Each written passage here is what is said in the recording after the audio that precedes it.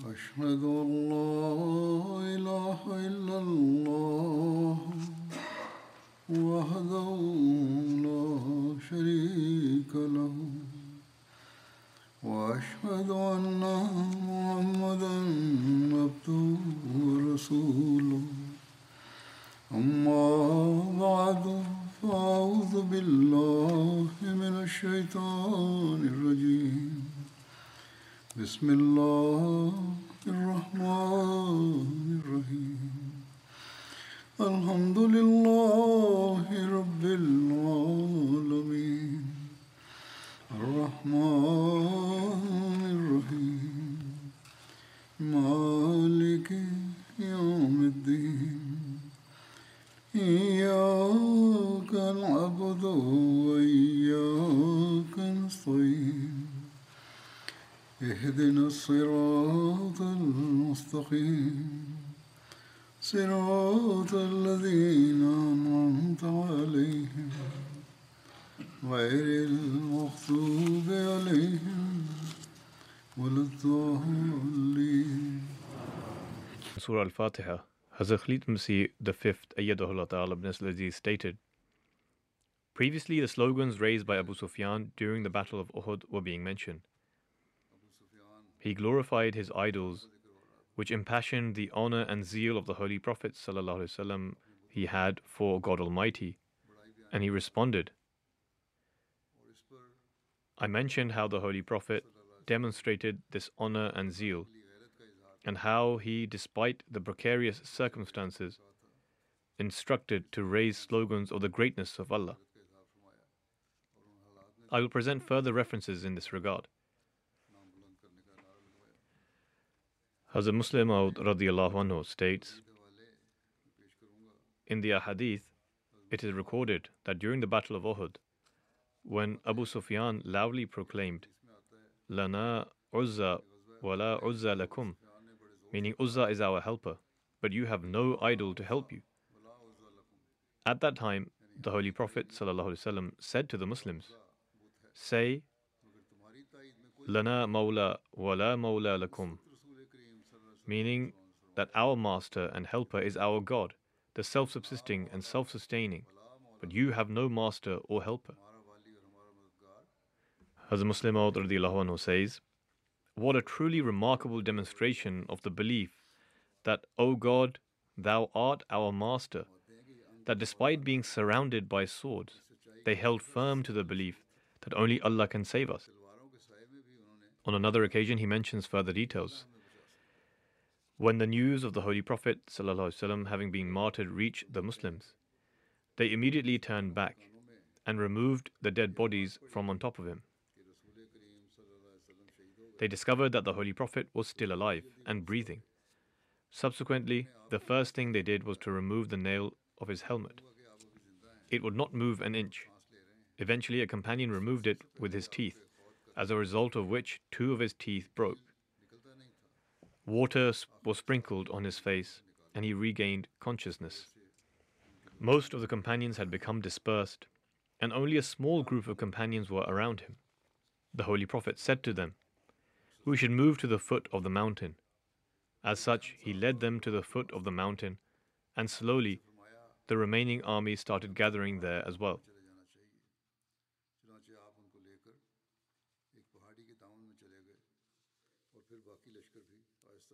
When the army of the disbelievers was departing, Abu Sufyan loudly proclaimed the name of the Holy Prophet and said that they have killed him.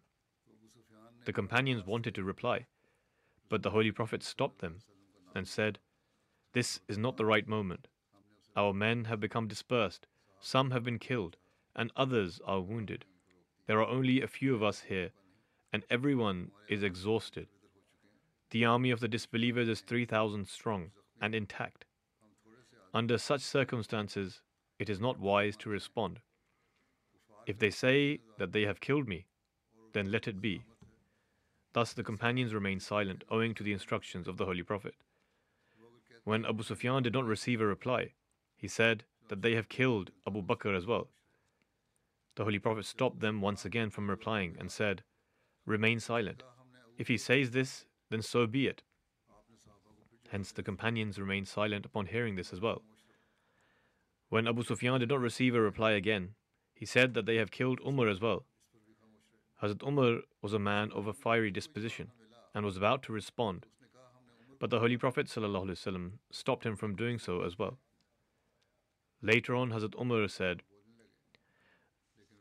I was going to reply that you say that we have killed Umar, whereas Umar is still here and ready to break your neck.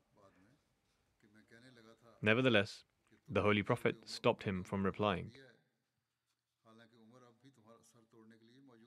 When Abu Sufyan did not receive any response, he raised the slogan, U'lu Hubal, U'lu Hubal, meaning, O Hubal, the idol Abu Sufyan deemed most high, exalted be thy name.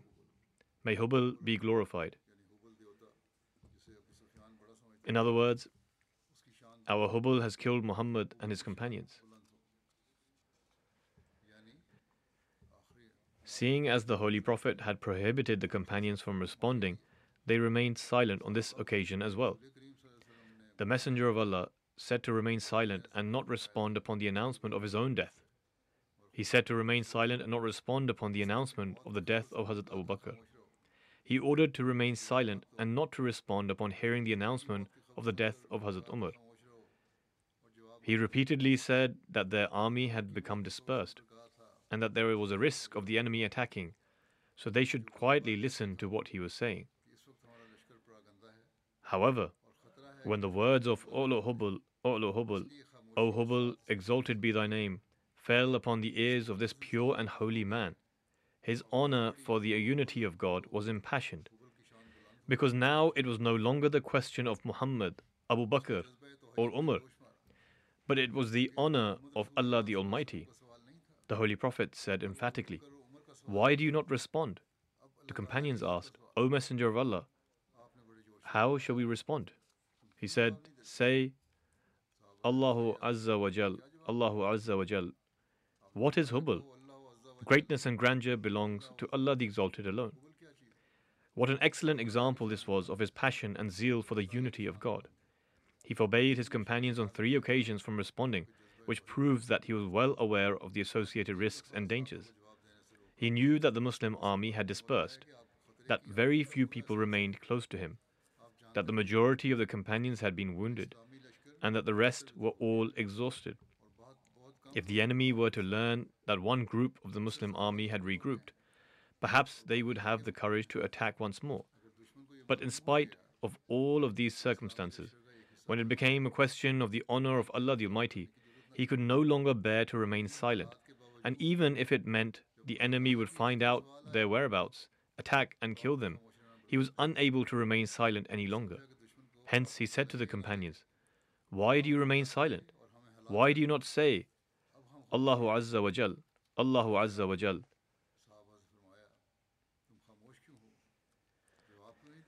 Hazrat Muslim Maud radiallahu anhu has mentioned all of this in the commentary of Surah Al-Kawthar.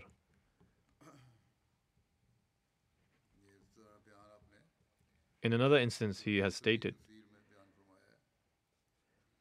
If you wish to read further details of this, then consult Tafsir Kabir. There are many other points, and one can greatly increase in their knowledge from there. Hazrat Muslim Maud radiallahu anhu states, Are there any devotees that exist today of those chieftains of Makkah who desired to kill Muhammad? On the day of the Battle of Uhud, Abu Sufyan proclaimed out loud, Is Muhammad still alive among you? When there was no response, he declared, We have killed Muhammad. He then asked, Is Abu Bakr alive among you? As there was no response, he shouted, We have slain Abu Bakr. He then asked, Is Umar alive among you? Once again there was no response, owing to which he exclaimed, We have killed Umar as well. But if you go today to all the corners of the world and call out the representatives of the chieftains of Makkah, the likes of Abu Jahl, and ask if there is Abu Jahl amongst them, to the contrary, you will find that there are millions of people who will raise their voices upon the name of Muhammad, and the entire world will exclaim that Muhammad is present among them, for it is an honor for them to represent him. But upon calling out for Abu Jahl, you will not even hear a single sound in any part of the world. The progeny of Abu Jahl are present in the world even today. But none of them have the courage to claim that they are his descendants. Perhaps even the progeny of Utbah and Shayba are present today. Yet, does anyone ever say that they are among their progeny? Hence, it is only the name of the Holy Prophet ﷺ that Allah the Almighty has exalted and held aloft.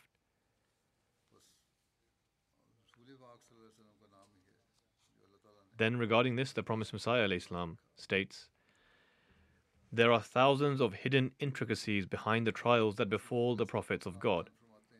The Holy Prophet Muhammad faced a number of trials as well.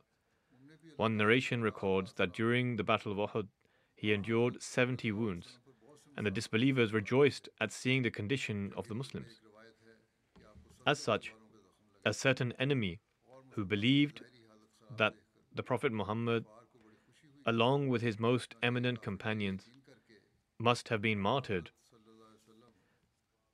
asked in a loud voice, is Muhammad yet amongst you? The Holy Prophet instructed the companions to remain silent and not to answer him. The silence sent a wave of happiness in the questioner's heart, who took it as confirmation that he must have indeed died. Then he similarly called out, asking about Abu Bakr. Again he was met with silence. Then he asked about Hazrat Umar, at which Hazrat Umar was not able to stop himself and exclaimed, "You wretched individual, what nonsense are you spewing? They are all alive." Enduring such painful moments is also important, for after this, the Holy Prophet declared that now the disbelievers will not launch an attack against us. Perhaps the promised Messiah ﷺ referred here to the Battle of the Ditch, as it took place after Uhud. This reference is from Al-Fazat, so it could be that the one taking notes forgot to write this point. It was at the Battle of the Ditch that the Holy Prophet said, "From here on now, the disbelievers will not attack us. Instead, we will be victorious." What a painful moment it was for the Holy Prophet when he left his hometown of Mecca. But now, God had changed their circumstances.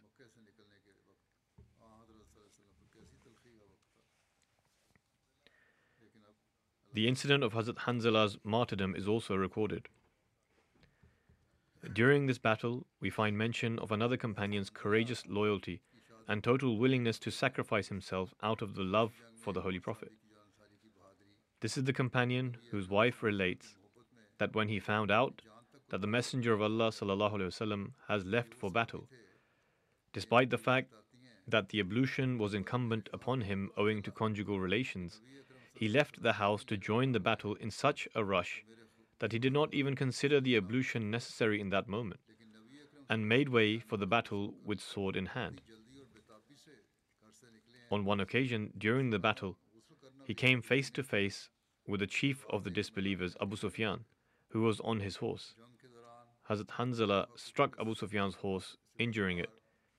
As a result, Abu Sufyan fell from his horse and began screaming as soon as he hit the ground. No sooner had Hazrat Hanzala raised his sword intending to finish off Abu Sufyan, that Shaddad bin Aus, and according to one narration, his name was Shaddad bin Aswad, caught sight of him. In any case, when Shaddad saw Hanzala raise his sword to kill Abu Sufyan, he swung his sword at Hanzala, martyring him. Upon the martyrdom of Hazrat Hanzala, the Holy Prophet Muhammad ﷺ stated that the angels are bathing your companion, i.e. Hanzala. One version adds that the Holy Prophet said, "I am watching the angels washing Hanzala between the heavens and the earth, using dishes of silver filled with pristine and pure water." Hazrat Hanzala's wife's name was Jamila. She was the daughter of the chief of the hypocrites, Abdullah bin Ubay bin Salul, and the sister of Hazrat Abdullah bin Ubay bin Salul. Hazrat Jamila mentioned that Hazrat Hanzala had hurried into battle in a state that ablution was incumbent upon him owing to conjugal relations. When the Holy Prophet heard her say this, he explained that the angels are themselves arranging his ablution. It was Hazrat Hanzala's first night of his marriage with Hazrat Jamila, and the Battle of Uhud took place the following morning. According to one narration, Hazrat Jamila relates that when Hanzala heard about the announcement for the army to embark on the expedition, he left immediately without bathing. The same night, Hazrat Jamila saw a dream in which a door in the sky opened to allow her husband in, after which it closed immediately. Another narration adds that Hazrat Jamila made 4 women of her tribe a witness to the fact that she had indeed consummated the marriage with Hazrat Hanzala. She did this lest anyone became suspicious of her pregnancy. People concoct stories and spread rumors and suspicions. Even today, there are people who level false allegations on others. Nonetheless, Hazrat Jamila did this to personally absolve herself from any such allegations. She explains that she made witnesses due to her dream, wherein she saw Hazrat Hanzala enter a door in the skies, from which she understood that her husband's time had come. And she explains that she indeed became pregnant as a result of that night. As a result of this pregnancy, Abdullah bin Hanzala was born. After killing Hazrat Hanzala, the Quraysh did not mutilate his body, meaning they did not cut off his ears, nose, and remove his eyes, owing to the fact that his father Abu Amir, Rahib, had come with the Quraysh. There is mention about the martyrdom of Hazrat Sa'd bin Rabi. Hazrat Sa'd bin Rabi participated in the battles of Badr and Uhud and was martyred during the Battle of Uhud. On the day of Uhud, the Holy Prophet stated, "Who will bring me news of Sa'd bin Rabi?" "I will," someone replied. And so this individual went forth and began searching for him among those who had been slain. Upon seeing this individual, Hazrat Sa'd asked him how he was. And he replied, "I have been sent by the Messenger of Allah sallallahu alaihi wasallam, so I can inform him about your condition." Hazrat Sa'd stated, "Convey my salam, i.e. greeting of peace, to the Holy Prophet, and inform the Holy Prophet that I have received 12 spear wounds, and I have condemned all those who fought with me to the hellfire." In other words, whoever came up against him was killed. "And tell my people that if the Holy Prophet is martyred, while a single one of them is still alive, then remember that they shall have no excuse to offer before God Almighty." It is stated that it was Hazrat Ubay bin Ka'b who went to inquire about the condition of Hazrat Sa'd radiallahu anhu. Hazrat Sa'd told Hazrat Ubay bin Ka'b, "Let my people know that Sa'd bin Rabi says that they ought to fear Allah the Almighty." And in another narration, he has been recorded as saying, "And remember the pledge they took at the hands of the Messenger of Allah on the night of Aqaba. By God, they shall have no excuse before God if the eyes of even one of them still flickers, i.e. if any one of them was still alive, and the enemy was to reach the Holy Prophet sallallahu alaihi wasallam, i.e. that they should sacrifice their lives for the sake of the Messenger of Allah and his religion." These were the innate sentiments of the companions, that even when they were breathing their last, they would only be worried for the safety of the Holy Prophet sallallahu alaihi wasallam. Hazrat Ubay bin Ka'b narrates that he was still by the side of Hazrat Sa'd when he passed away. His body was covered in wounds. And when he returned and presented himself before the Holy Prophet, he informed him of the conversation he had and the condition he was in when he was martyred. Upon this, the Holy Prophet stated, "May Allah the Almighty have mercy upon him. In his lifetime and even after his demise, he continued to serve Allah and his Messenger." Hazrat Sa'd bin Rabi and Hazrat Kharja bin Zayd were buried in one grave. With regards to the martyrdom of Hazrat Sa'd, Hazrat Mirza Bashir Ahmad Sahib has recorded this incident in the following way. Now the Holy Prophet had also descended into the battlefield, and the work of tending to the bodies of the martyrs was underway. At the time, i.e., when the battle finished, the sight that was before the Muslims was one to bring forth tears of blood. Even though the Holy Prophet was injured, he still went into the battlefield and work began tending to the bodies of the martyrs. He further says, 70 Muslims were laying in the field of battle smothered in dust and blood, and they displayed a horrific scene of the barbaric Arab tradition known as muthla, i.e. mutilation of the dead bodies. Their limbs were cut, faces distorted. Among the casualties, there were only 6 Muhajirin, and the rest were all from the Ansar. The number of men slain from among the Quraysh was 23. When the Holy Prophet came to the body of his paternal uncle and foster brother, Hamza bin Abdul Muttalib, he was stunned because Hind, the barbaric wife of Abu Sufyan, had severely spoiled his dead body. For some time, the Holy Prophet stood there silently, and signs of grief and anger were evident upon his countenance. For a fleeting moment, the Holy Prophet even thought to himself that until these bloodthirsty beasts of Makkah were not given a taste of their own medicine, perhaps they would never come to their senses. But then the Holy Prophet refrained from this idea and exhibited patience. As a matter of fact, after this, the Holy Prophet prohibited the custom of muthla in Islam forever, i.e. to disfigure a dead body and cut off limbs, and said that the enemy may do as it pleases, but the Muslims should in any case refrain from such a barbaric practice and follow a course of virtue and benevolence.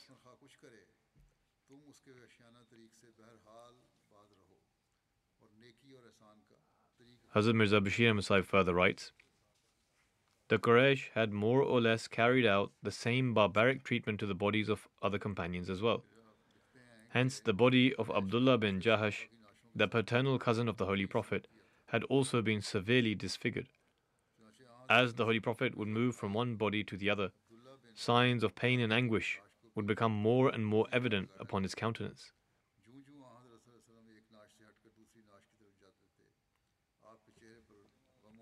Hazrat Muslim Maud radiallahu anhu has made reference to these martyrs and their sacrifices. While speaking about the love and devotion Hazrat Sa'd bin Rabi, leader of the Ansar, had for the Holy Prophet sallallahu alaihi wasallam, Hazrat Muslim Maud states, there is an incident that took place on the occasion of the Battle of Uhud.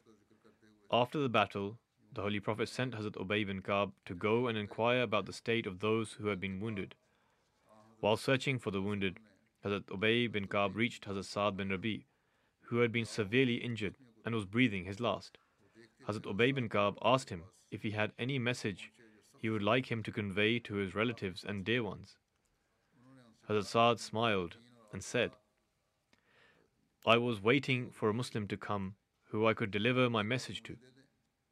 Place your hand in mine and promise me that you will certainly convey my message.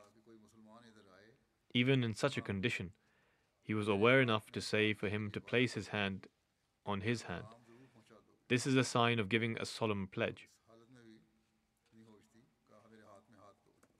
Promise me that you will certainly convey my message.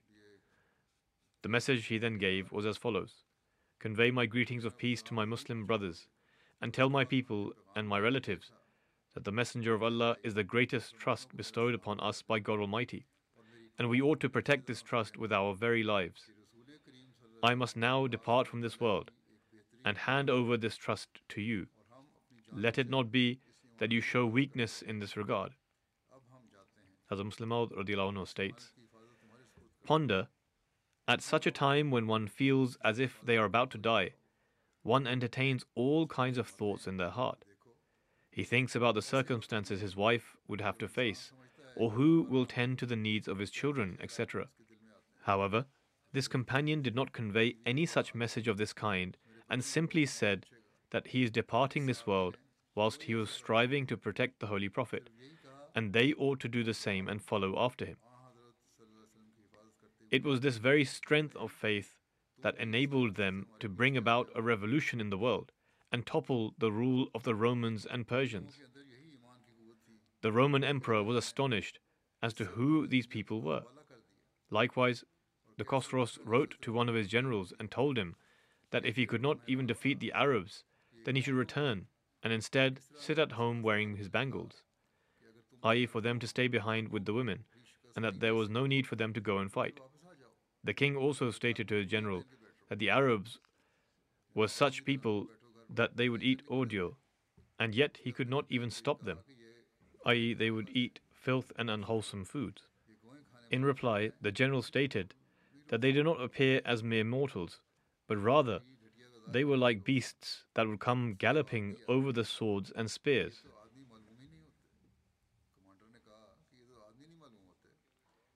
Hazrat Muslim Maud radiallahu anhu has shed light on this incident from another angle, stating, when the Battle of Uhud came to an end, the Holy Prophet dispatched a companion to tend to those who were wounded. This companion saw a man from the Ansar who was in a critical condition. He went to him and said, "My dear brother, if you have a message, tell me, and I will pass it on to your friends and relatives." He replied, "I was waiting for this exact moment, wondering if I would meet a person from Medina, so I could convey a message to my friends and family. It is good that you came to me. Give me your hand and promise me that you will convey this message to my family members." He held his hand and vowed that he would convey his message. The injured companion then said, "Go and tell my friends, relatives, and all my tribesmen that the Holy Prophet ﷺ is our most precious treasure. He has been entrusted to us as a nation. I have full conviction that deep down you also know the value of this asset. Therefore, I deem it my duty to relay this message to you, that until the time we draw our last breath, we must not breach this trust bestowed to us. Expend all your energy to safeguard it. I will now depart, but I leave this trust to you. I hope that all my sons, brothers, and their progenies will safeguard this holy trust more than their own lives, and will not allow any form of negligence in discharging this duty." In another place, Hazrat Muslim Maud radiallahu anhu has mentioned this in the following manner.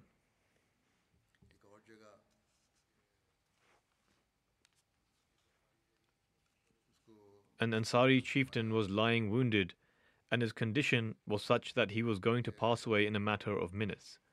Another companion saw him and went and sat beside him. He inquired about his condition and asked if he wanted to convey any message to his wife, children, or any of his loved ones. Upon this he stated, "Yes, I was in fact waiting for a Muslim to come to me so that I could convey a message through him." As a Muslim states, everyone knows that the time of one's demise, even if one is in their own home, is an extremely difficult time.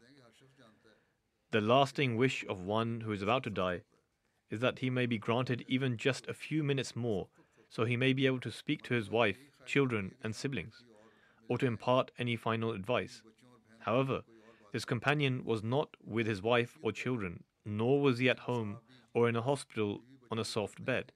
In fact, he was lying on a rocky ground, and yet he did not ask him to convey his salam to his wife and to advise her to provide his children with a good upbringing, nor did he say for his property to be divided in such and such way, or that he had some wealth kept in such and such place, and for it to be retrieved from there, since he was a chieftain. In fact, he said, "Convey this message to my children and my fellow brothers, that Muhammad, the Messenger of Allah ﷺ, is a precious trust given to you by God Almighty. Until my last breath, I sacrifice my life to safeguard this trust. And now, in my final words of advice to my beloved brothers and children, is that they also ought to protect this trust with their very lives." Thereafter, he breathed his last. These are such examples of expressions of love for the Holy Prophet that leave one truly astounded. May Allah the Almighty develop this spirit of love for the Holy Prophet within us as well. Once we develop this spirit, we will strengthen in our bond with Allah the Almighty.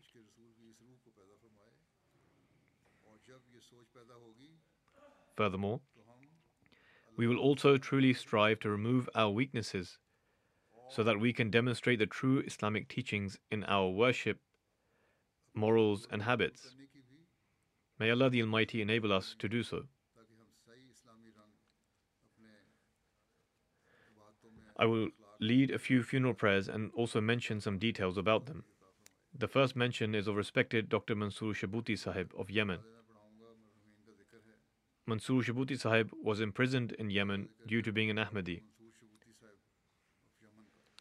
He passed away while in prison on 26th of January at the age of 63. Verily to Allah we belong and to Him shall we return.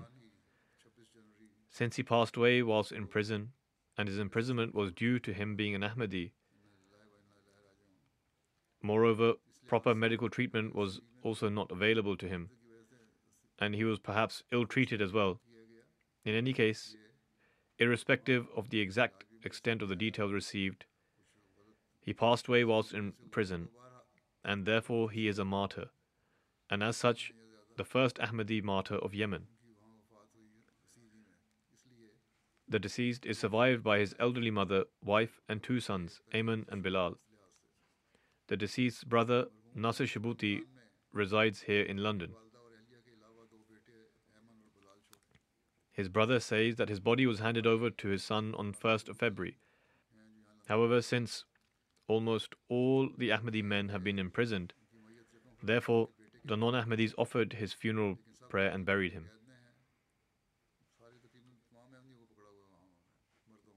Nasir Shabuti Sahib says that their grandfather, Abdullah Muhammad Uthman Shabuti, was the first Ahmadi in Yemen, and Dr. Mansoor Shabuti's father, Mahmud Abdullah Shabuti, was Yemen's first missionary who had attained a Shahid degree.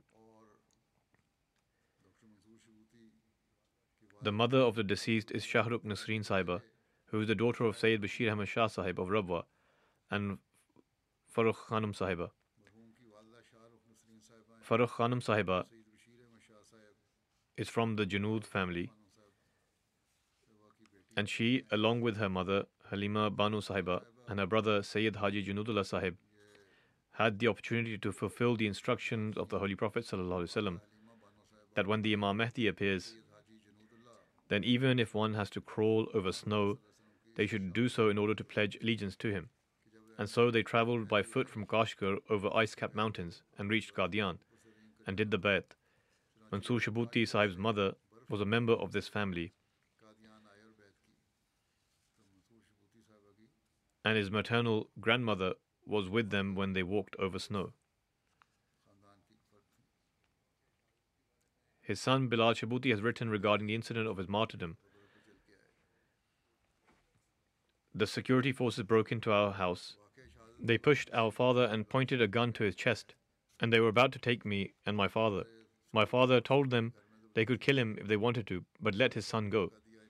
When the non-Ahmadis offered his funeral prayer, his son, who is 16 years of age, was present and took part, and there was no other Ahmadi male present. In any case, he further states, they stole money from my father and accused him that he received money from outside of the country. However, my father denied receiving money from outside of the country and told them that this was his own money which he had earned. This is a misinformation which the so-called scholars have spread against the Ahmadis, that, God forbid, we receive money from the Western powers and that we have an agenda against Islam. In fact, every Ahmadi is spreading the message of Islam across the world by personally offering financial sacrifices and also serving humanity. In any case, it is quite a detailed account which he has mentioned. I shall now read what his wife has written to me.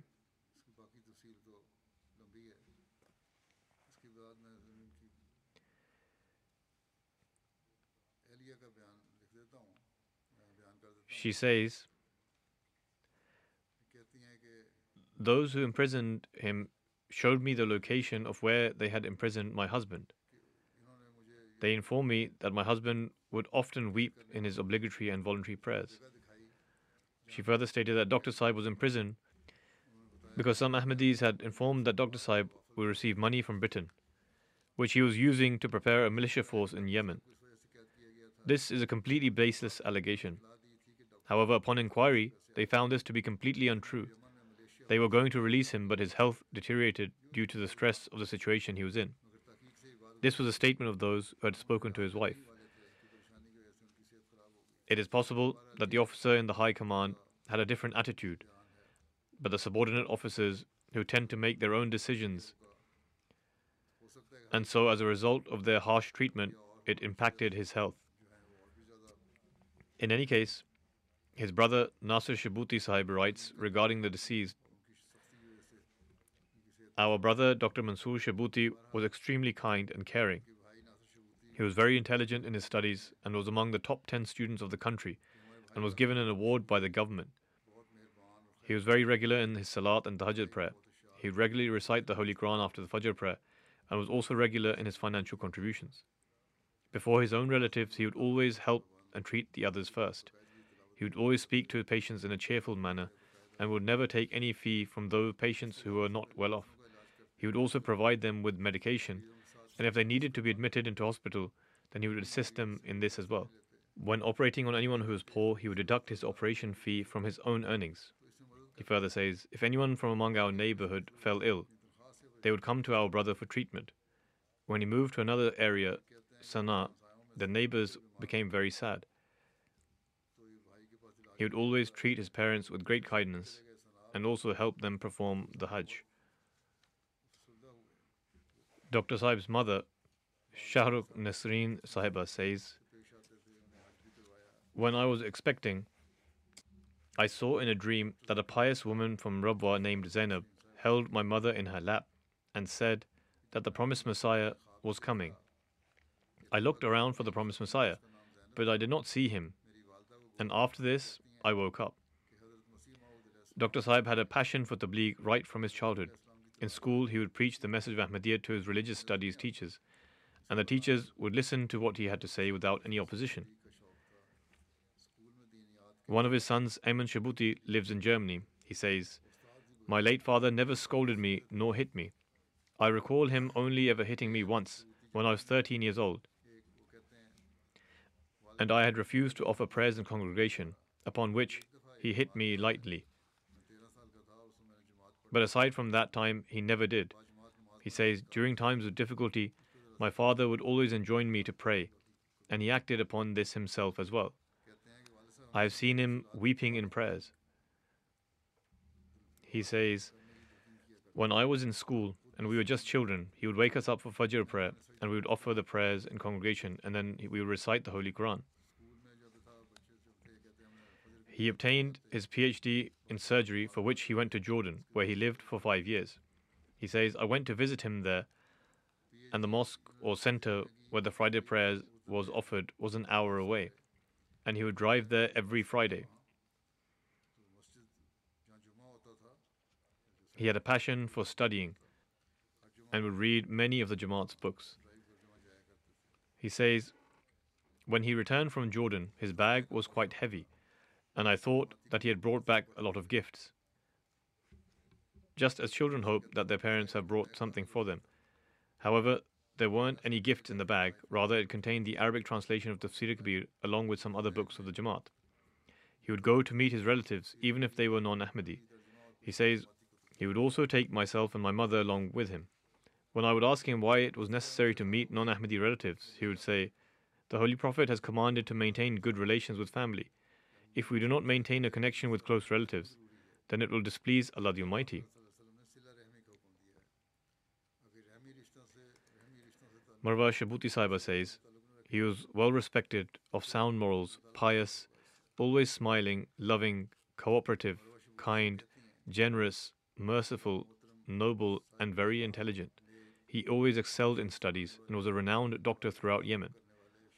He was at the forefront in service to mankind, in service to Ahmadiyyat. He was beloved amongst Ahmadis and non-Ahmadis alike, and everyone has been greatly impacted by his loss, including non-Ahmadis. Non-Ahmadis have also expressed their sentiments. The Doctors' Union in Yemen made the following statement: "We inform with sorrow and regret that General Surgery Consultant Dr. Mansoor Shabuti has passed away. He passed away on the following date. Verily to Allah we belong, and to Him shall we return."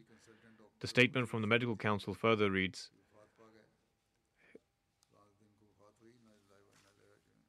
"His mysterious demise has caused a great deal of worry and unease to spread within medical circles. According to details that have been obtained thus far, Dr. Mansoor was in very good health before his arrest. The reason for his arrest was unknown, and for 2 weeks there was no information about where he had been taken. Just a day or two before his demise, he resurfaced in very poor condition. Some of his non-Ahmadi friends have also written about him on social media. Dr. Khalid Adib, who is a non-Ahmadi, says, "The first time I went to work in the emergency ward of the hospital in Sana'a, I saw many doctors standing around a young doctor. Upon my inquiry, someone told me that it was Dr. Mansoor Shabuti, a general surgery consultant, and he is the hardest working doctor and the easiest to work with. All the doctors and students prefer being on duty with him because he always tries to impart as much knowledge as he can to everyone. He is not greedy for money, for rank, or for fame.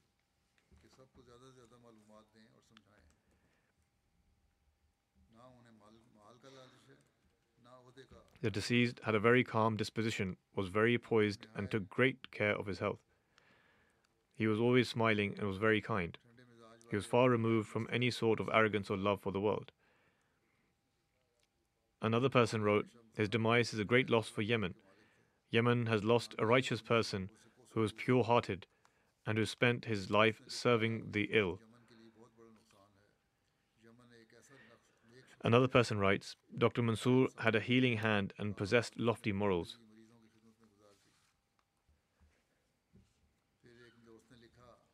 All of the newspapers in southern Yemen have published the news of his demise under various titles. For example, the killing of a renowned doctor, the demise of the most renowned doctor, capture of the most well-known doctor."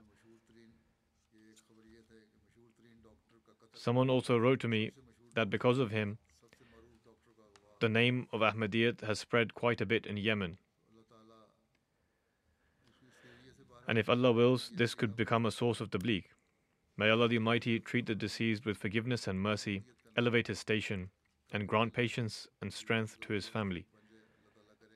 May the conditions there improve. Those who are currently imprisoned there, of the small community that does exist, may Allah the Almighty swiftly procure the means for their release. The second mention is of respected Salahuddin Muhammad Saleh Abdul Qadir Ode Sahib, who is the father of Sharif Ode Sahib, national president of the community in Kababir. He had a heart complication on 31st of January, and he passed away during the operation in the hospital at the age of 85. Verily to Allah we belong, and to Him shall we return. The deceased was a Musi. He is survived by his wife, 3 sons, Muhammad Sharif Ode Sahib, Munir Ode Sahib, and Amir Ode Sahib, as well as a daughter, Manal Ode. He has grandsons and granddaughters. 2 of his grandsons, Masroor Munir Ode and Bashiruddin Mahmood Ode, are studying in Jamia UK and Jamia Canada, respectively. Sharif Ode Sahib writes, "The deceased's paternal grandfather, Al-Haj Abdul Qadir Ode, was among the pioneer Ahmadis in Palestine, who accepted Ahmadiyyat in 1928. After him, the deceased's paternal great-grandfather, Abdul Qadir Ode, also pledged allegiance, and sometime later, the deceased's father, Muhammad Ode, also pledged allegiance. Thus, by the grace of Allah the Almighty, the deceased's father, paternal grandfather, and paternal great-grandfather as well were all Ahmadis. He was born in 1938 and was born an Ahmadi. When he was 14 years old, it was very cold one day, and the deceased went outside for some task, and due to the cold weather and not wearing the appropriate attire, his body froze and he fell unconscious. After a long search, he was found and taken to the hospital. His condition was very dire, and the doctors said that firstly, it would be a miracle if he survived, and even if he did survive, he would never be able to have children. Chaudhry Muhammad Sharif Sahib, who was the missionary there at the time, wrote a letter to Hazrat Muslim Maud radiyallahu anhu. Thereafter, by the grace of Allah the Almighty, not only was he cured, but he later married, and Allah the Almighty bestowed him with children, 3 boys and 1 girl. Like his father, the deceased spent his entire life at the forefront of serving the missionaries. Similarly, he would wholeheartedly serve the guests of the promised Messiah, which was attested to by every person who came to express their condolences. Sharif Ode Sahib says, the guests had become accustomed to his hospitality. Guests would desire to stay with him and experience his hospitality. Once a priest was due to come for a meeting. He asked whether his father was there. He told him that his father had gone out, to which the priest replied, I will come back when he returns, so that I may enjoy his hospitality. The deceased also took care of the poor and the needy and would spend on them. New converts whose families had cut ties with them settled in Kababir, and the deceased treated them all like a kind father. Upon his demise, one woman said, my husband spent most of his time with him, and now he says that he does not know who to go to. Sharif Sahib says, my father raised us by setting his own practical example, rather than explaining things to us. He would show us how to do things through his actions. My father loved studying, and he would always be studying some literature of the community, due to which his knowledge was also very vast. Then Sharif Sahib says, it was not that he needed our help in his old age. He did not require any help from us. In fact, he would help us. And the fact that his children were serving the community made him happy.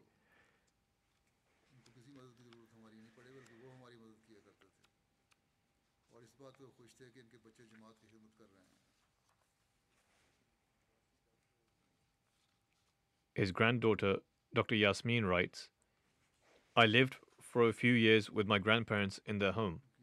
I observed that my deceased grandfather was regular in offering prayers and tahajjud. He would spend most of his time in the mosque and in the community's headquarters. He regularly cooked and cared for guests, and was also occupied in renovating the community's headquarters, among other tasks. He loved to read the books of the community to the extent that on the day of his demise, we found an open book on his bed. She further says, there were some repairs needed in their home. My deceased grandfather told my grandmother that these repairs were not necessary because they would soon pass away, and it is better to donate the funds needed for the repairs to the needy instead.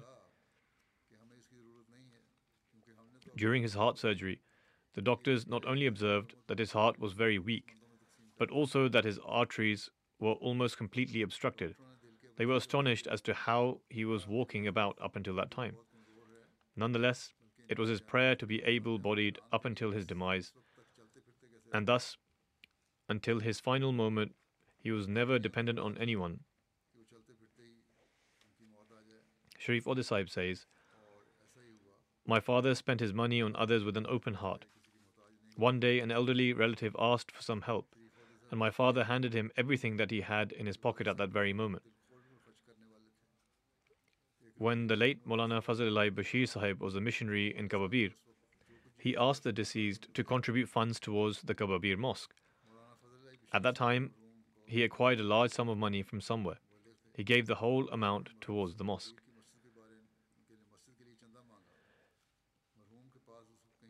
A youth also wrote saying, when he underwent a surgery for his hernia, I asked about his well-being.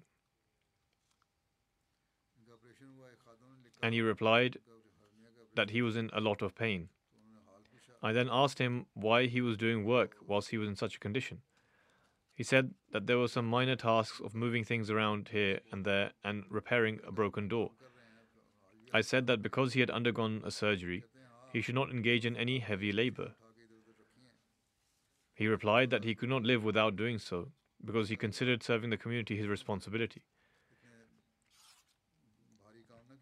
Saifuddin Abu Asad from Palestine writes, I only observed goodness and virtue in respected Salahuddin Ode Sahib. During my stay in Kababir, I found him to be a truly sincere member of the community. He was very loving and would come to everyone's aid.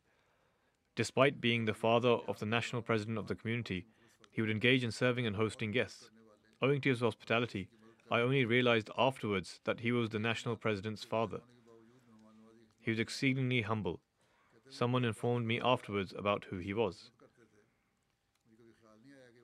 Dr. Ayman al-Malki says, immediately after leading the Fajr prayers, he would go straight to the Langar Khana and work tirelessly until the evening, when he would return home. This was his routine for all 7 days of the week. He loved Khilafat dearly and greatly respected the community to the extent that although his own son was the national president, he would stand in respect for him. He was passionately occupied in serving the community, preaching, and fulfilling his responsibilities until the end of his life. Examples of such passion are uncommon. He witnessed the eras of 4 Khulafa, and he would have very interesting discussions on the topic of Khilafat. Muhammad Alauna Sahib writes, I pledged allegiance 20 years ago, after which I went to Kababir. He greeted me with great love and sincerity. I always observed him to be serving the community. Despite his old age, he exemplified sincerity in his work, the likes that cannot be seen even in the youth. He was very benevolent and kind. Namal Ajwa Sahiba writes, I belong to the city of Al-Khalil. When I came here with my 2 children, I did not have a home to live in. The deceased told me to leave my daughters in his care while I could stay in Darul Ziyafat. For 1.5 months, they cared for my daughters, gave them food to eat, and fulfilled their other needs. He was like a kind father to me. With his demise, I feel like my soul has left my body. Shamsuddin Sahib, the missionary of Kababir, writes, he disliked to throw away anything old from the mosque or mission house. Instead, he repaired those things as though they were brand new and made them usable once more. This is a method of saving money that should be adopted in other places as well. Sometimes I observed that when people would come to the mosque seeking help, he would honor them as guests, seat them down, and also feed them.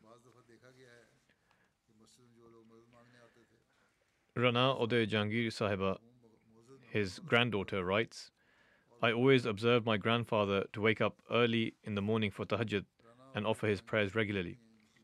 My grandfather cared deeply for the poor. People would tell him to spend money on himself as well, but he would always reply by saying, I prefer to give this money to those who need it. He had firm conviction in God and boundless love for Khilafat. May Allah the Almighty show mercy to the deceased, grant him forgiveness, and elevate his station. May He also grant his children and progeny patience and fortitude, and enable them to carry on his virtuous deeds. Next, I will speak about Rehana Farad Sahiba, wife of Karamatullah Khadim Sahib, a missionary serving in Rabwa.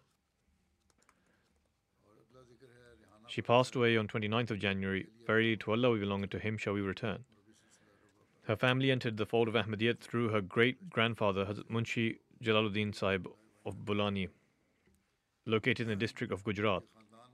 His name was the first amongst the list of the 313 companions included in the appendix of Anjam-e-Atham by the promised Messiah alayhi salam. She is survived by her husband, 1 son and 3 daughters. Her son, Ihsanullah Sahib, is currently serving as a missionary in Spain. He was unable to attend the funeral prayers and burial of his mother due to his work in the field, among other reasons. Her husband, Karamatullah Khadim, is a life devotee and missionary. Her son-in-law, Asif Mahmud Bhatt Sahib, is also a missionary serving in Tanzania. Her son, Ihsanullah Sahib, who is a missionary, writes, she was a constant canopy of prayers for us. She would offer exceedingly emotional tahajjud prayers. Whilst working and walking about, she would hum prayerful couplets of the promised Messiah ﷺ and the Khulafa. In this way, the children around her would also learn those couplets. She was regular in almsgiving and offering services to the community. Until her health permitted, she regularly attended and participated in the events of the community. She was very grateful, content, and a patient person. She took pride in being an Ahmadi woman.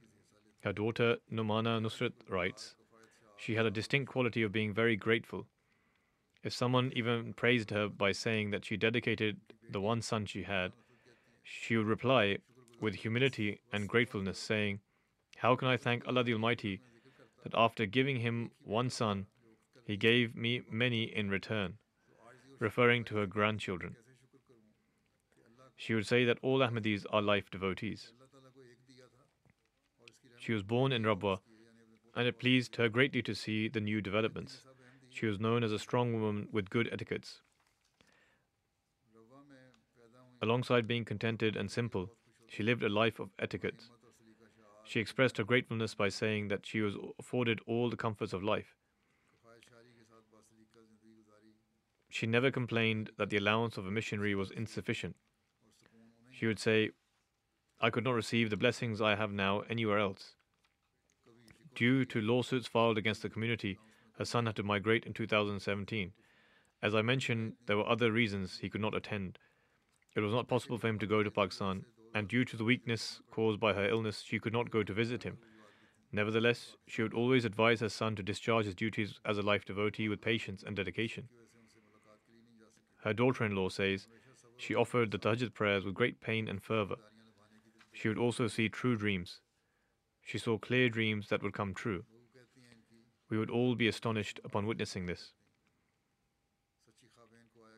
It is further stated that her son had to migrate due to some lawsuits, and due to her illness, she was unable to visit him. Despite this, she never expressed any sadness. She always advised her son to fulfill his life devotion with steadfastness. She would remark that it is very easy to stay in touch nowadays, and never allowed her maternal love and instincts to become a hurdle in a life devotee's work.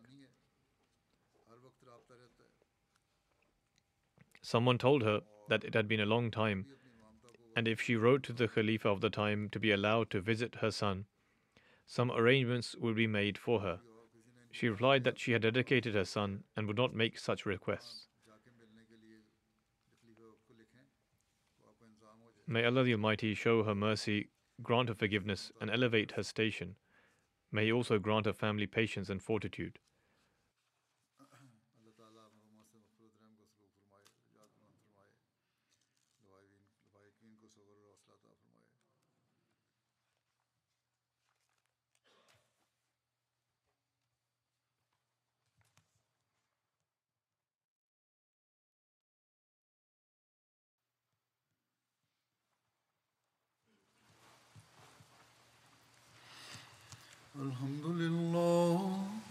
Alhamdulillah, nahmaduhu wa nasta'inuhu wa nastaghfiruh wa nu'minu bihi wa natawakkalu alayhi wa na'udhu billahi min shururi anfusina wa min sayyiati a'malina.